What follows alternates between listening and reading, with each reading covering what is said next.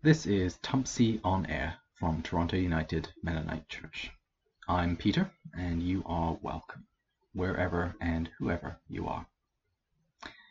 We are exploring how artistic and creative work can be a spiritual practice. Later on, we'll hear from Dora Alexander about her experiences of working with clay. Scripture sometimes uses the metaphor of an artist and crafter to describe God as creator. This can be a great comfort. In the midst of despair, Isaiah remembers, "Yet you, God, are our parent. We are the clay. You are the potter. We are all the work of your hand."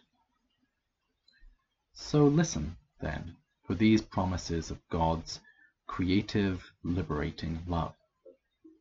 I encourage you to doodle, or color, or mold, or jot down words and phrases that catch your attention. I hope that this is a time that helps us draw closer to God. Pun intended. We pray. Creator Spirit, you clothe the flowers of the field. Enable us to rejoice in all the gifts with which you fill us. And may that be enough for us. Amen. Sister Bianca, herself a weaver, says, "In the age of quick purchase, the impulse to weave seems almost perverse. After all, you can walk into a Walmart, plunk down $39.99, and walk out 5 minutes later with a serviceable bedsheet. Better yet, you can order it online and have it delivered in 2 business days. So who has time to spend countless hours tangled in yarn, adjusting tension, and counting warp threads?" In her poem To Weavers Everywhere, Marcian Rienstra explores the sorrow and sacrifice and saving power of God as weaver. God sits, weeping. The beautiful creation tapestry that she wove with such joy is mutilated, torn into shreds, reduced to rags, its beauty fragmented by force. God sits, weeping. But look, she is gathering up the shreds to weave something new. She gathers our threads of sorrow, the pain, the tears, the frustration caused by cruelty, crushing, ignoring, violating, killing. She gathers the rags of hard work, the attempts at advocacy, initiatives for peace, protests against injustice, all the seemingly little and weak words and deeds offered sacrificially, in hope, in faith, in love. And look, she is weaving them all with golden threads of jubilation into a new tapestry, a creation richer, more beautiful than the old one was. God sits, weaving, patiently, persistently, with a smile that radiates like a rainbow on her tear-streaked face. And she invites us, not only to keep offering her the shreds and rags of our suffering and our work, but even more, to take our place beside her at the jubilation loom, and weave with her the tapestry of the new creation. God is not done creating. God is at work, and we get to join in that work of finding beauty and creating joy.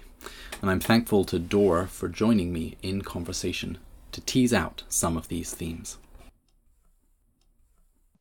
All right, Dora, thank you so much for joining. Very welcome. I wonder if you want to just introduce yourself a little bit to our Tumpsy on Air audience. Yes, my name is Dora Alexander, and Peter asked if I would connect up today to talk a little bit about clay. And so I thought that would be really fun. I live just north of the city in Georgina on a 10-acre homestead with my partner Lori and our kids. Well, I don't know if they're all technically kids anymore, some very large ones, but Ezra, Annie, Matthias, and Willem are our kids collectively. So yeah, I enjoy getting into all kinds of interesting things, and clay is one of my interests and occasional hobbies. I think the idea for talking to you came about because of our series on Picture It, looking at ways that art informs how we take part in worship, how we understand God. We're trying to get away from a focus on words all the time, but we're also doing a podcast. So we thought it'd be good to make sure that we have some more tangible content for our podcast. So I'd love to hear you talk a bit about your pottery. How did you get started and where did that come from? I started working with clay when I was a kid. I grew up in an old order community in Pennsylvania called the Bruderhof, which is related to the Hutterites. And we did a lot of artistic things. My father loved to paint, and we would do different forms of music and drawing, and there was always something going on. And I was probably around 10 or so is when I remember having a sort of a ball of clay in my hands. It was around Christmas time, playing around with it and kind of managing to pull out a shepherd. I remember very specifically that it was actually a shepherd playing the banjo. I'm not sure if they had banjos back then, but I love it. That was my intent. And you know, some people were like, wow, it's a shepherd playing the banjo. And so that was really thrilling for me as a kid. And so it just kind of took off. And so, you know, to say pottery, normally think about the potting wheel, which I do some of as well, which is a wonderful, you know, the centering exercise of taking the ball of clay and then pulling something up on a wheel. We have a little wheel here that we used to pull out in summer, and kind of kids like to make little vases and cups and so on. But probably my true interest and hobby more lies in the sculptural sort of figurative side with clay. You know, I used to do little Christmas figures, sometimes abstract things. For example, I made one little set. I have a couple little here to show you of little scenes sort of from my childhood. Oh gosh. A little clay fella here. Well, that's gorgeous. Holding he's kind of kneeling over. And what's he holding? Yeah, he's kind of sitting, kneeling on the ground with a little toy truck. Right. And so I made at one point a whole little set of them, the sort of memories of my childhood. It's an old lady sitting in her chair with her little sewing basket there. So yeah, for me, it was kind of an interesting exercise of looking at a lump of clay and kind of seeing, you know, what's going to come out of it. And I would usually just start without any kind of agenda or specific direction and just kind of mess around with it and sort of sometimes I'd see something kind of coming out and then work with that. You know, as you know, and probably lots of our community know, really anything you do with your hands or anything creative, you know, disengage some of the intellectual chatter, I think can really be an exercise in spirituality and in whatever you believe in or feeling closer to the divine. So for me, clay definitely is that and helps me with that process, get out a little bit of my head and into my hands. And also the exercise of trust is something's going to come out that is interesting or fun or somewhere that you want to go with it. Those pieces that you showed me, they're painted, I would guess. Yeah, they're actually glazed. So you know, clay is a very interesting medium. So here's another piece I'll show you. There's some parts on this that have no glaze on them. So you'll see at the bottom here, it's kind of the natural color of the clay. Yeah. So it's a ceramic, like you think of sort of a pot, like your flower pot, that's kind of an unglazed surface.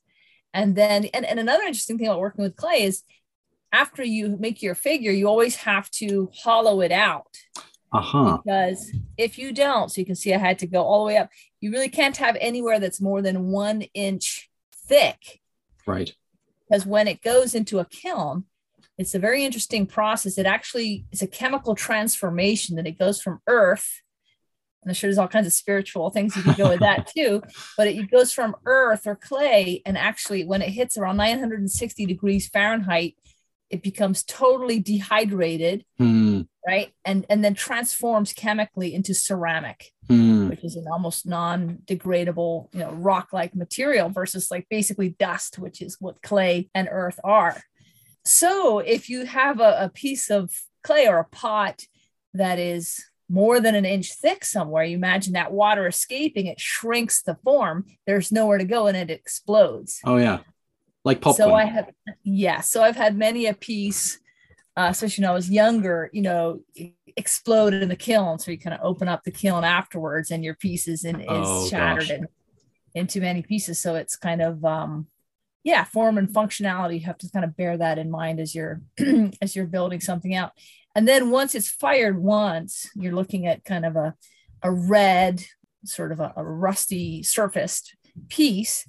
And then you have to, if you're going to use glaze, it's actually bits of glass that when they go back in the kiln melt and the color comes out and melds to the surface of the ceramic. It's not paint, it's an actual sort of liquid glass application. So when you're painting it on, when you're looking at the liquid glaze, it's typically just sort of a gray nondescript color. So it's, again, sort of a process of trust that if you want, something like this purple here, when you're painting it on your piece, it just looks kind of gray. Right. So you're sort of hoping, and another thing that you think is yellow, that you're sort of putting it together. You really have no idea what you're going to get until it comes out the other side.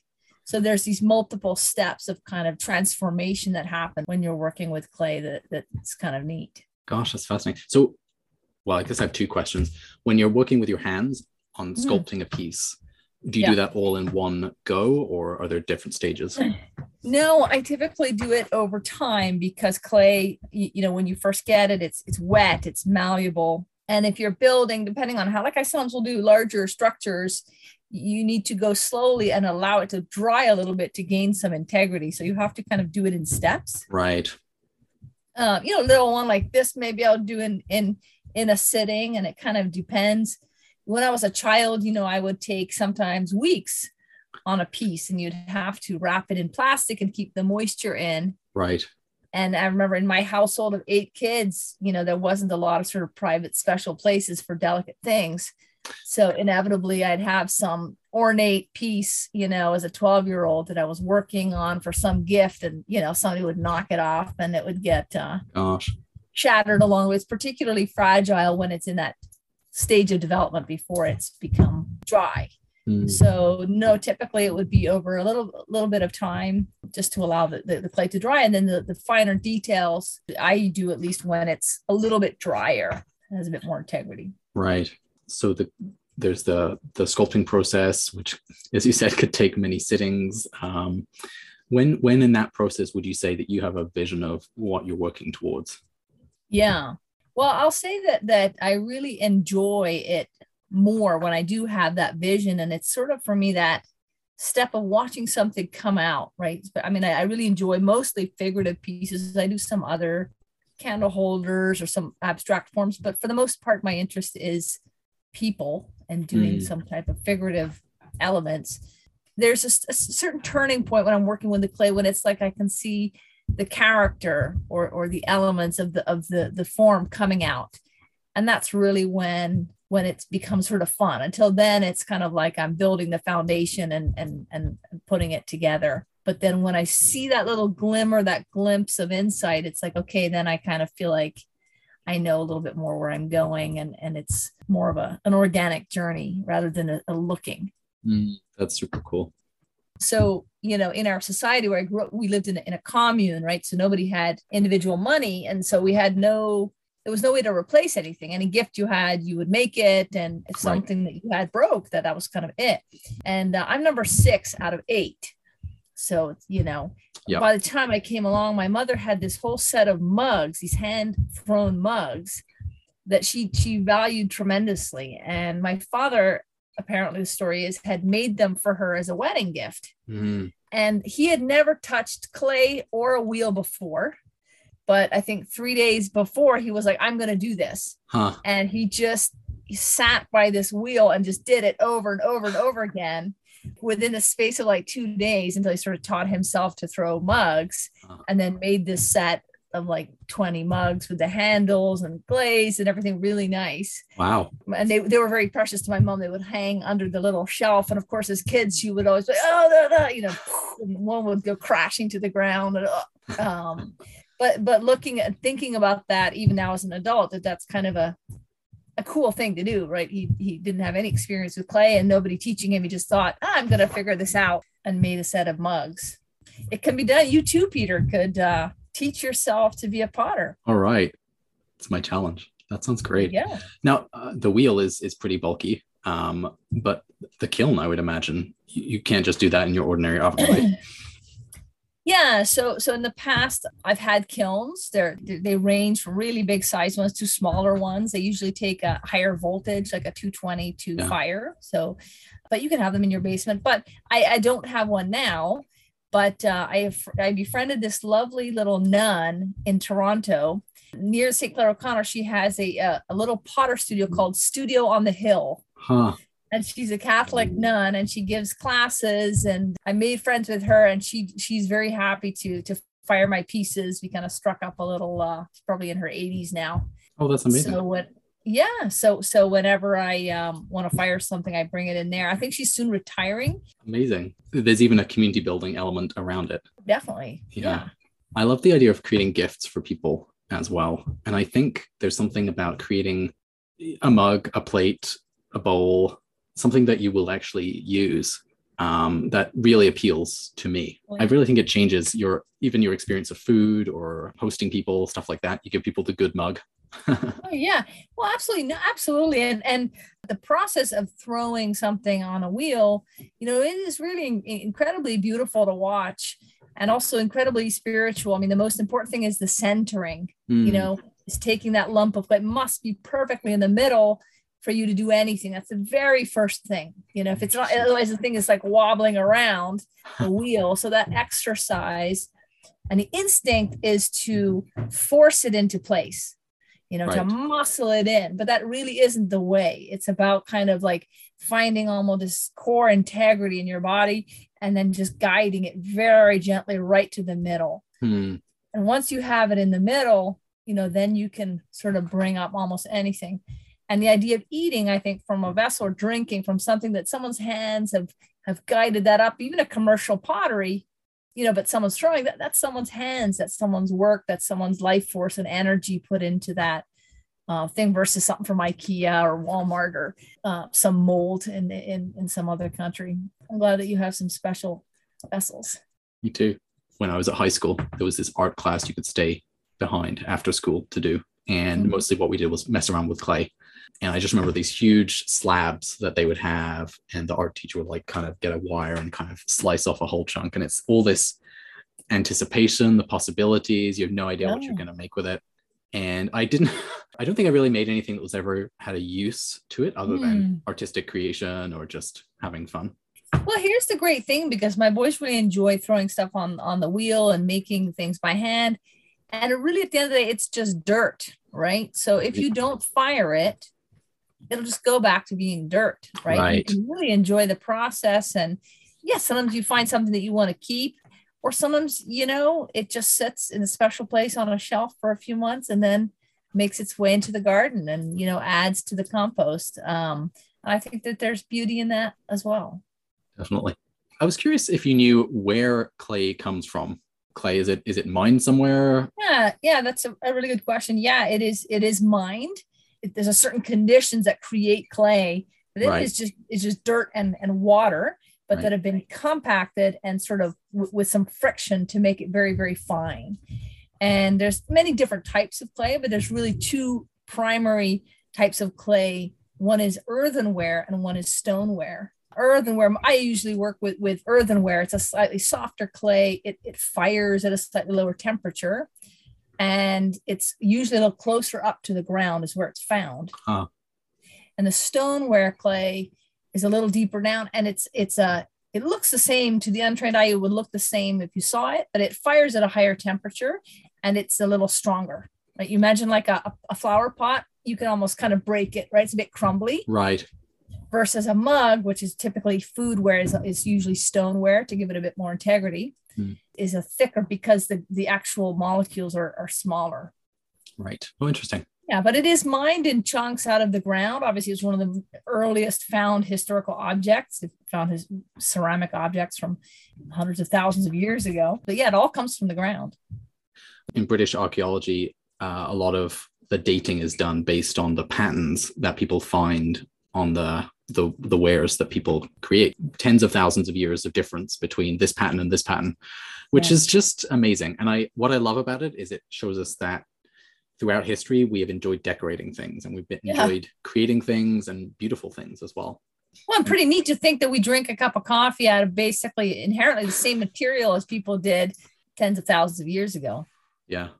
Oh, I love that. I want to ask a bit about when things don't go quite right, when what you're creating maybe explode in the kiln or are damaged in the process, stuff like that. As a creator, what's your approach to those things? Yeah, it's a really interesting question. For me, I really enjoy the process of making things. And often almost quite shortly after I've made them, I kind of don't really feel all that much attachment. Maybe as a remnant result of having siblings that knock so many things off the counter growing up. But I think there's just a letting go. I mean, particularly with kilns, you really don't know what's going to happen in there. And maybe it's not your piece, maybe it's somebody else's piece that's going to explode and kind of, blow it up. So I just try to look at it like, it was fun making it, and kind of whatever happens from there on out, it'll be what it shall be, Sounds pretty healthy and pretty realistic when you're considering the medium as well. Yeah. Art, I think the idea of art can feel a little pretentious sometimes.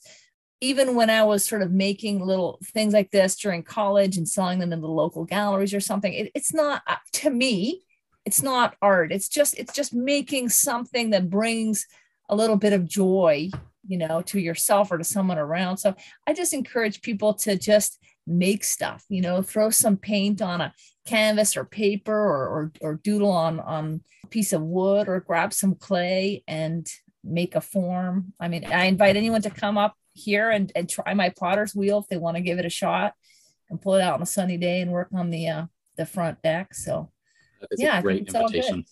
Yeah, it's open. Doors open.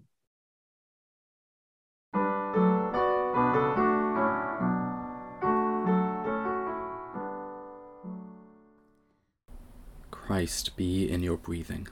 Constantly impart grace to every movement. Peace within your heart. Christ be in your senses, marked with sacred sign. In the Spirit's presence, flesh becomes divine.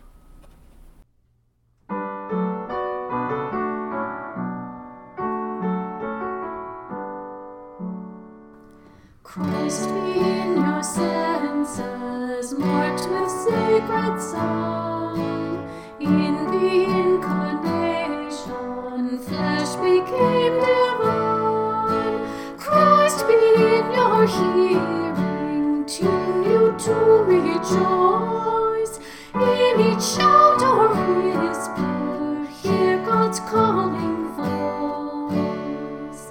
Christ be in your vision, guard you day and night. Keep your feet from stumbling, shine God's holy light. Christ be in your speaking, train your every word.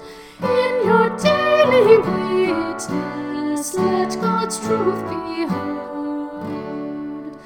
Christ be in your breathing, constantly impart grace to every movement, peace within your heart. Christ be in your senses, marked with sacred sign. In the Spirit's presence, flesh becomes divine.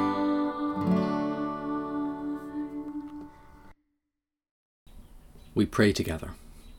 We call to mind all of those that we wish to lift up in prayer. The people and the situations in our lives and around the world that need God's healing presence and power.